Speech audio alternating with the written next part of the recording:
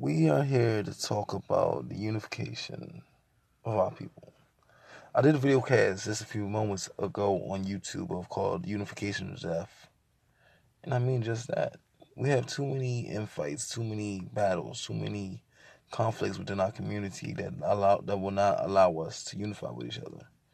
And do not even take the time out to decipher or to distinguish why are we battling war amongst each other instead of battling upon the common enemy that we all have. See, we all have one common enemy and one common threat, and that's the European people.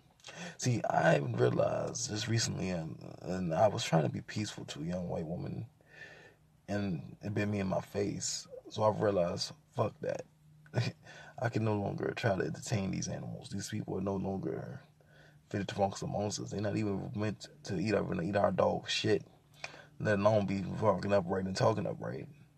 So why should I worry about them and their benefit? So what should I suggest to us all is unification. First and foremost, find a common thread that we all shall have, and that's the poverty, and that's not trying to strive to become something greater than we are. Let's do that.